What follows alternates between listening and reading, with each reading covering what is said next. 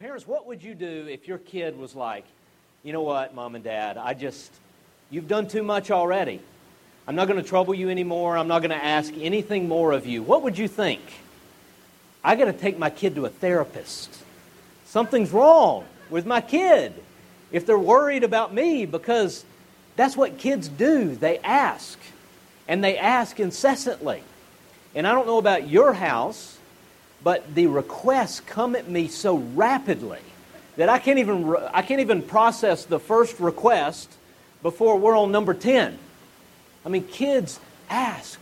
They plead. Whenever they've been wronged, what do? Whenever their brother or sister wronged them, they come and they plead their case. And they give you no rest till you do something. This is the reality of being a parent. It doesn't matter the time of day. Kids are always asking for things. But adults are a lot different, right? As adults, we don't ask. We don't like to ask. When we find that we need something, we think things kind of like this. Well, I don't want to put them out. And they might say no, and then if they said no, then I would feel awkward, and it might injure the relationship, or, I should really just handle this on my own. I shouldn't be dependent upon other people, and they're probably not going to care anyway, and it's just, I don't want to ask. Can you relate to all of those things? You see, it's a fundamental difference that kids naturally ask. It's because they're dependent. But we adults, we avoid asking for things at all costs. And it begins to illustrate some of the reason that Jesus taught us about what it means to relate to God and what it means to be in His kingdom. As He actually said this. In order to enter the kingdom of God, you must become like a little child. It's the only way. And the disciples were astonished. Really? You see, Jesus is teaching us something about the nature of the relationship between us and God. It's one of utter dependence. And what flows out of utter dependence is asking about all kinds of things, is pleading, is running to Him as the one who can affect our world. So we've been in this prayer series talking about prayer, and we've been looking at all kinds of different aspects of prayer. We looked at prayer as praise. That's kind of where we started off here. Prayer is praise. That prayer, a huge aspect of prayer, is just enjoying God, just praising Him. Last week we talked about prayer as dependence, this whole aspect of prayer as an act of coming to the Lord and surrendering it to Him, finding refuge in Him, releasing control. It's the prayer that comes to Him and says, Thy will be done. I trust You. You've made promises to me. You're good. So literally in the act of prayer, we're releasing control to God. We're becoming dependent upon Him. In fact, prayer is a fundamental act of dependence. We focused on that last week. But this week I want to focus kind of on the balance of that. You see, the other aspect of that. There's a tension with that dependence upon the Lord. We see in Scripture that we're also called to struggle in prayer, to battle in prayer, to be bold in prayer. And do you see how those two together really form a tension? Both dependent rest in prayer and both also pleading and assertiveness and struggle in prayer. They both go together. You cannot remove one from the other. Scripture talks a great deal about how our prayers are to be assertive and bold, how we're to struggle. Jesus Himself said in John 14, Jesus taught a great deal about prayer. In John 14, Jesus said this, "You may ask for anything in my name, and I will do it." That's a huge kind of promise, if you think about it. He actually said that to His disciples because He wanted them to take Him up on it. Listen, if you come to me and you ask for anything in my name, I will do it. That's an enormous promise of prayer, one that I don't know that we would dare even to believe. James chapter 5 says this, remarkably. James chapter 5 says, "The prayers of a righteous man or a righteous woman are powerful and effective." They have power. They affect things. They change things. And then he goes on to talk about the illustration of Elijah, the Old Testament prophet. It says, he prayed earnestly that it would not rain for 3 years. And it didn't. And then he prayed at the end of that period of time for it to rain again, and it did. And in commenting on that passage and that reality, John Calvin, we had a mention of Calvin earlier, Calvin says, it is remarkable that in that instance we see somehow that heaven is put under the control of Elijah's prayer. Somehow, mysteriously, Elijah affected the action of heaven through prayer. A tremendous picture of the power of prayer. Jesus, in another parable, he told a parable about a persistent widow. And before he this is in Luke chapter 18, and before he tells the parable, Luke tells us the reason why Jesus told this parable. He said he told them this parable in order that they might learn to always keep on praying and never give up. It's pretty amazing. Jesus was telling them this parable so that they would persist in prayer and not stop. And then here's the parable. It's a great one. It's the parable of a widow who's received an injustice. And she goes to a judge who's wicked, who doesn't really care about people, we're told in the parable. So he doesn't really care about her case. He's not really all that moved to act on her behalf, but she has suffered injustice. And she keeps going to him for justice. Give me justice against my adversary. And she goes and goes and goes. And then the judge says to himself, I don't really care anything about this woman, but just so that she'll leave me alone, I'll give her justice. I'll make sure that it happens. Otherwise, she's going to bother me to death. What a parable. And then Jesus goes on to say, now this was a wicked judge. What about your Father in heaven?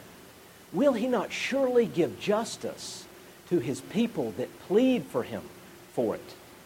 You see, Jesus there is saying, pray assertively and never give up. Keep going. And the ultimate example is, of course, Jesus himself. If you remember at the end of all the Gospels, right before Jesus goes to the cross, Jesus is in the Garden of Gethsemane. And the very next day, he will go to the cross. He knows what's about to happen. And he prays all night long. And he is literally on his face, pleading earnestly with the Lord. And we read in each of the Gospels that his prayer was so intense that his sweat was like drops of blood falling to the ground, pleading with the Lord. And what was he saying? Lord, let this cup pass from me. The cup was an Old Testament image of wrath.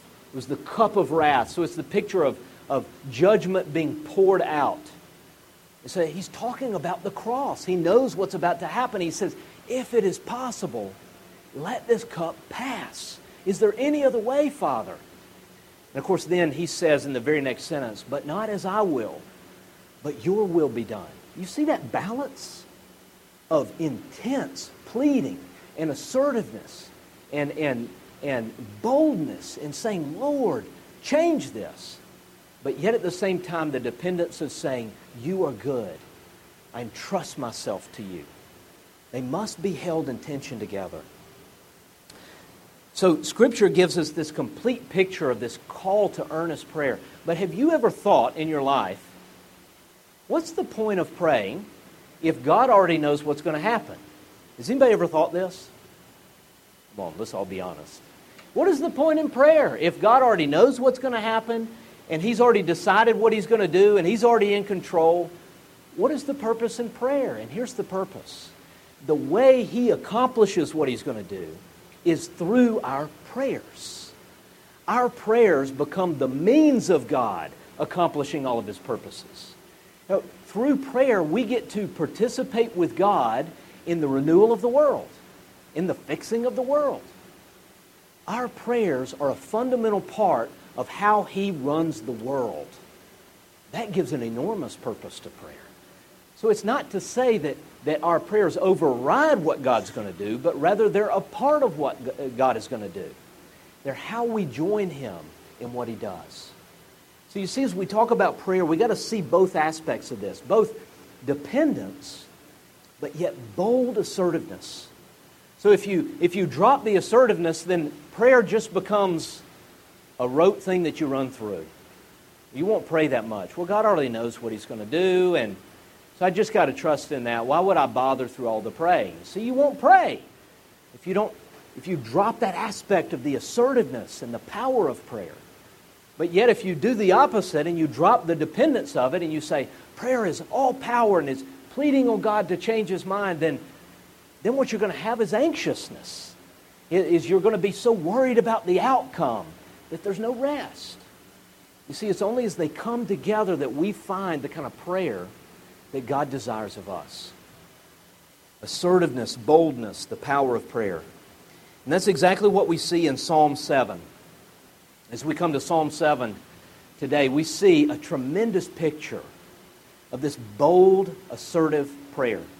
As King David, this is a psalm of David, and he finds himself deep in trouble. Again, he's being hunted by his enemies. He's in the midst of personal attack and personal battle. And oftentimes with David's adversaries, they were hidden. They would be nice and kind to his face, but rather behind his back, they were plotting. They were trying to bring him down. They were trying to assassinate him. Some of us can relate to that. To people who are kind to our face. For some of us, our adversaries are not kind to our face. But kind to our face, but rather behind our back are ripping us to shreds. Do you know what that experience is? It's exactly what David is facing here. He's being hunted. He is under attack. And the picture that we get in this psalm, which is a prayer, it is the picture of David coming into the heavenly courtroom. That's the picture here. David comes into the courtroom of the Lord. The Lord is pictured as the judge who is sitting upon the bench. Now, in the ancient world, the judge and the king were the same person. If you had a dispute in your kingdom, you would go before the king. You would present your request before the king, and the king would decide the case. He would make a judgment, and then he would execute the judgment because he had ultimate power. And so in Scripture, God is defined and seen and pictured both as the king over all the earth and all creation, but yet also the judge over all the earth. And so David here in Psalm 7 is the picture of him storming into the courtroom. The doors bust open into the courtroom, and David runs right up to the bench, and he addresses the judge, and he pleads, "They're going to kill me. They're tearing me to pieces. Rise up." And David, throughout the psalm, begins to build a case. Now, one thing that I learned from my dad, who was always in court. See, my dad was a probation officer, and he spent most of his working life sitting in court, which he said is about as exciting as watching paint dry. And he and Rex worked together for like 20 years, so Rex can verify all of this. But my dad said the only entertainment you could find in court was to wait on that attorney or that plaintiff or that defendant that was going to come in and disrespect the judge. And he said they were just hoping, because he'd provide a little entertainment. Well, it's kind of foolish, right? People would literally come into the court, their life is on the line in some respect, and they would be disrespectful to the judge. They'd just be flippant. They would be overly bold. They wouldn't be respectful. They'd just come in street clothes, or the lawyer would be disorganized, or they would just tell the judge to do something. You don't do those things. You don't demand things of the judge. You walk in hat in hand, right? You walk in humbly and you submit yourself. Because if you anger the judge, it's going to be a bad day for you. But here's what you got to see that's so remarkable about Psalm 7.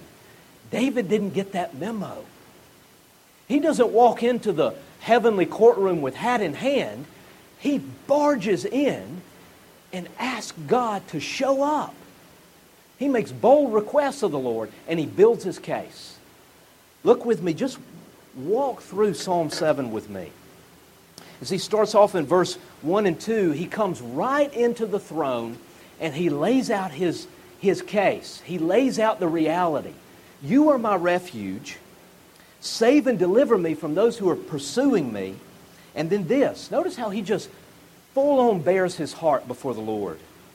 If you don't do something, verse 2, they will tear me like a lion. They will rip me to pieces with no one to rescue me. You know, in court, you don't want to be overly emotional. You'll just irritate the judge. But in this courtroom, David comes in and bears the fullness of his heart. They're going to rip me to shreds if you don't do something. But then notice where he goes in verse 3. 3 through 5, he begins to plead and make a case for his own innocence. Look at what he says here.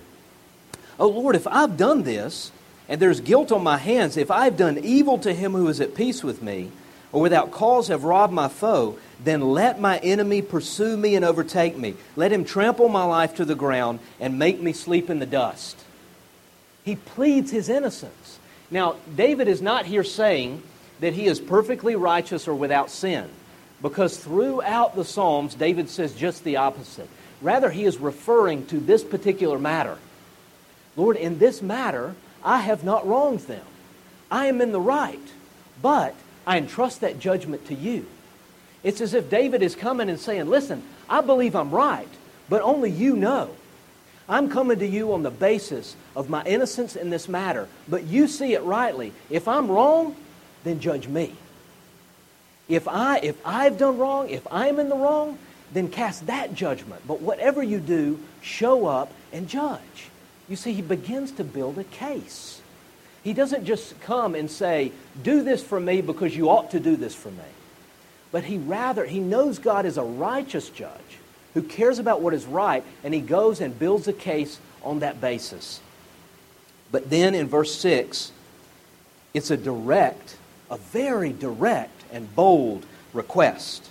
Verse 6, "Arise, O Lord, in your anger. Rise up against the rage of my enemies. Awake, my God, decree justice. Let the assembled peoples gather around you." It's the picture of God convening his courtroom, of calling everyone into the assembly so that he might render a judgment. "O righteous God who searches minds and hearts, bring an end to the violence of the wicked and make the righteous secure." You see, he begins to call boldly on the Lord to rise up and act. You see, in the ancient world, whenever a king or a judge would make a ruling, they wouldn't remain seated while everybody else stood. That's how our courtrooms work. You know, the judge remains seated, but everybody else stands. It was just the opposite in the ancient world. The king would rise, and it was a way of him stepping up and saying, I'm about to act. I'm about to rule. And so here, David is saying, God, rise up. Come down. Intervene in my situation. Do you see the audacity of David? The boldness, the assertiveness, the pleading. So where does this confidence come from for David? It comes from his confidence in who he knows God is. We see that in verses 9 through 14. He reminds God of who he is. I know who you are. I know what you're about. Verse 9. O righteous God who searches minds and hearts, bring an end the violence of the wicked and make the righteous secure. My shield is God Most High, who saves the upright in heart. God is a righteous judge, a God who expresses his wrath every day. If he does not relent, he will sharpen his sword. You see, David's confidence in coming is based upon the fact that he knows who God is. And he actually reminds God in the prayer, I know that you are righteous, and I know that you are a God who acts. Those are the fundamental realities that David knows about the living God. He cares about righteousness. He hates exploitation. He hates for the weak to be injured and taken advantage of by the powerful. He hates it because that's injustice. He hates it whenever someone is wronged. He hates sickness and death and all of these things. He hates them because he is a God of righteousness.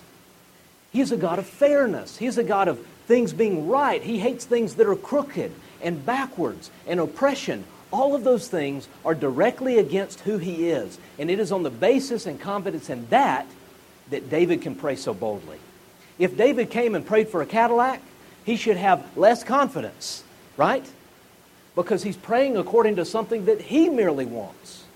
But you see, in building his case, he sues God for his own promises. I know who you are. You are a God of justice. You are a God who intervenes in the world. These are true of you. So do it. What a picture of prayer. Here's the reason we don't pray like David. We believe a dual lie. And the lie is this, and is closely related. 1, God is distant. 2, God does not care. That's what we believe. Now, we would never say that. You know, if somebody were to give us a faith test, a Bible test, do you believe God is near or far away? Do you believe that God cares about your life? We would all say, oh, yes, absolutely, I know the right answers. But functionally, what do we believe? In the midst of everyday reality, what do you believe? When you get the bad news? When you're being hunted by an adversary? When things seem to be crumbling down in your life? When you look around at our world? What do you think in those times? Whenever you hear about the madness that just took place in Chattanooga, where some madman comes into a naval recruiting station and murders 4 unarmed Marines. What do you think whenever you see that? It's blatant evil. So often we think, where are you? Do you even care about this? You're distant to this evil. Or even as we hear about something like Dory Moreland. Rachel prayed about this earlier. Dory Moreland is, if you remember a couple months ago, Tony Moreland coming and sharing with us about care for the orphans and a ministry that they've created for foster care called Savannah's Canopy. This couple, a pillar in this community, they've taken over 10 orphans into their home. I mean, they're focusing on this ministry to orphans, and yet this past week, Dory Moreland has been in a coma in the hospital with viral meningitis. And it's still up in the air of what's going to happen. And so as we see the realities of our world, we very quickly begin to say, where are you? And we lose heart. And we say, does God even care? But you see, Scripture confronts those lies. Scripture comes to us and say, not only does He care, His anger is aroused at injustice. He hates disease like that. He hates the evil kind of injustice that was perpetrated in Chattanooga. It is the direct opposite of His purposes. And what does God want us to do? He wants us to storm the courtroom and build a case. That's what prayer is. To just bust through the doors and come right up to the bench and say, I know you hate this. So rise up, O Lord, with fullness of heart. Sometimes we're hesitant to pray in this way because what if it doesn't happen? Then I'm going to have to face all the doubts in my heart that maybe He's not there or maybe He doesn't exist. There's so many reasons why we are so passive in prayer. But this psalm shows us we've got to barge into the courtroom and call upon Him to rise up and intervene in our lives. So let me close with this. Close with the gospel. How does the gospel impact our boldness in prayer? And let me just ask this question, which I think is a key question. So we see Psalm 7 inviting us to a boldness and showing us an access to the throne room, the courtroom of God. And the question is, what is the basis of our access? What is the basis, what is our standing by which we can actually come into the heavenly courtroom like this? What is our standing? What is our status? And let me just state, first of all, what it is not. It is not our own righteousness. It cannot be. The basis of our access to the throne room is not our goodness or our holiness. It's not how good you've been doing lately, how infrequent your sins are, how much victory you're experiencing in certain areas of your life. It's not your sincerity. It's not your past experience of God. None of those things are the basis of this kind of access to the throne room. Because the reality is, none of us is innocent. None of us comes into the courtroom with innocent hands. Did you hear what David pleaded here? Of course, he was speaking to that particular situation. But the reality is that none of us can come into the courtroom and say the things that he said, because here's what's true. We have done this. The guilt is on our hands. We have done evil to those who are at peace with us, and without cause we have robbed our foe. I've done this. I've spoken against people in my life behind their back. I've used other people for my own benefit. You know, the definition of wickedness is disadvantaging the community for your own advantage.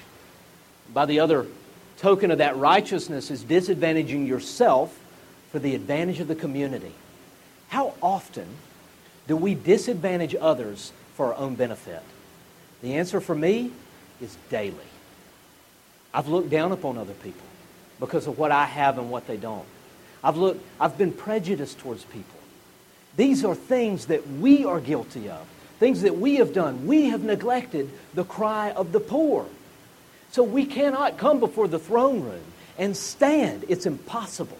Not one of us, we all alike have fallen short of the glory of God. And one day, make no mistake, everyone will stand in the courtroom. And they will give an account before the judge who sees everything. So if our access and basis is not upon our own righteousness, what is it upon? That's the question. And the answer is this: the righteousness of another. Our only access is based upon the righteousness of another, namely Jesus Christ. He is the only righteous one. He is the only one who has perfectly loved his neighbor, who's disadvantaged himself for the advantage of the community perfectly. He's the only one who has kept the entirety of God's law and all of his commandments perfectly. He is the only one who is perfectly dependent upon the Father. He is the only righteous one. And here's what happened. And this is where our access comes from. His prayer was ignored. We mentioned earlier that in the Garden of Gethsemane, right before he went to the cross, he pleaded with the Lord, "Let this cup pass." You know what the Father's answer was? No. His prayer was rejected so that ours could be received. The next day on the cross, as he's hanging on the cross at the very end of his suffering, his last prayer was a quote. He's literally praying a psalm, Psalm 22. my God, why have you forsaken me?" And there was silence from heaven. He was shut out. What was happening there? Judgment was falling upon him in our place. Our judgment.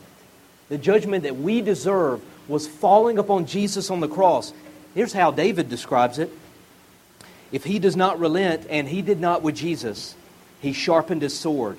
He bent and strung his bow.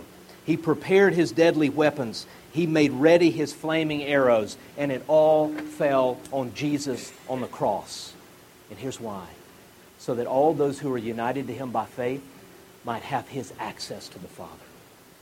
You see, if you are united to Jesus through faith, all that's true of us, all the guilt that is upon our hands, was laid upon him on the cross. And all of his righteousness, his perfection, his access to the Father is credited to us. The only way for us to come like this before the Father is standing on the merits of Jesus alone. And if you are in union with Christ, you have all the full access to the Father. As the writer of Hebrews says, let us approach with confidence before this throne based upon the work of Jesus. If we are united to Jesus, we become sons and daughters of the King, and that's access. It's been said one time that the only person who dares to wake a king at 3 a.m. in the morning is his own child. Now think about that for a minute. To wake a king at 3 a.m. is not a good idea, because what if he's in a bad mood? What if he's angry? You don't just storm in and wake him up. You can imagine his court deciding who's going to actually go in and wake him up if a matter has arisen in the kingdom. We got to go wake up the king, but I'm not going, you go. No, I'm not going, you go. Who wants to go in and wake the king? But what if his child goes in there?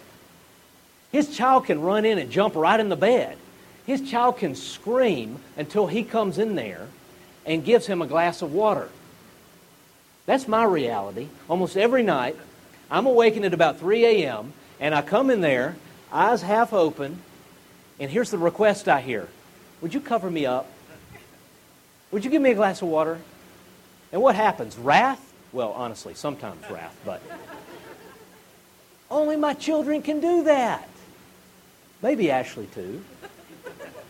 I'd be a little concerned, but you see the access of a child? You see, if you're in union with Christ, if you are one with Him, you have the access of the perfect Son. It's the only way to barge into the courtroom, is being in union with Christ.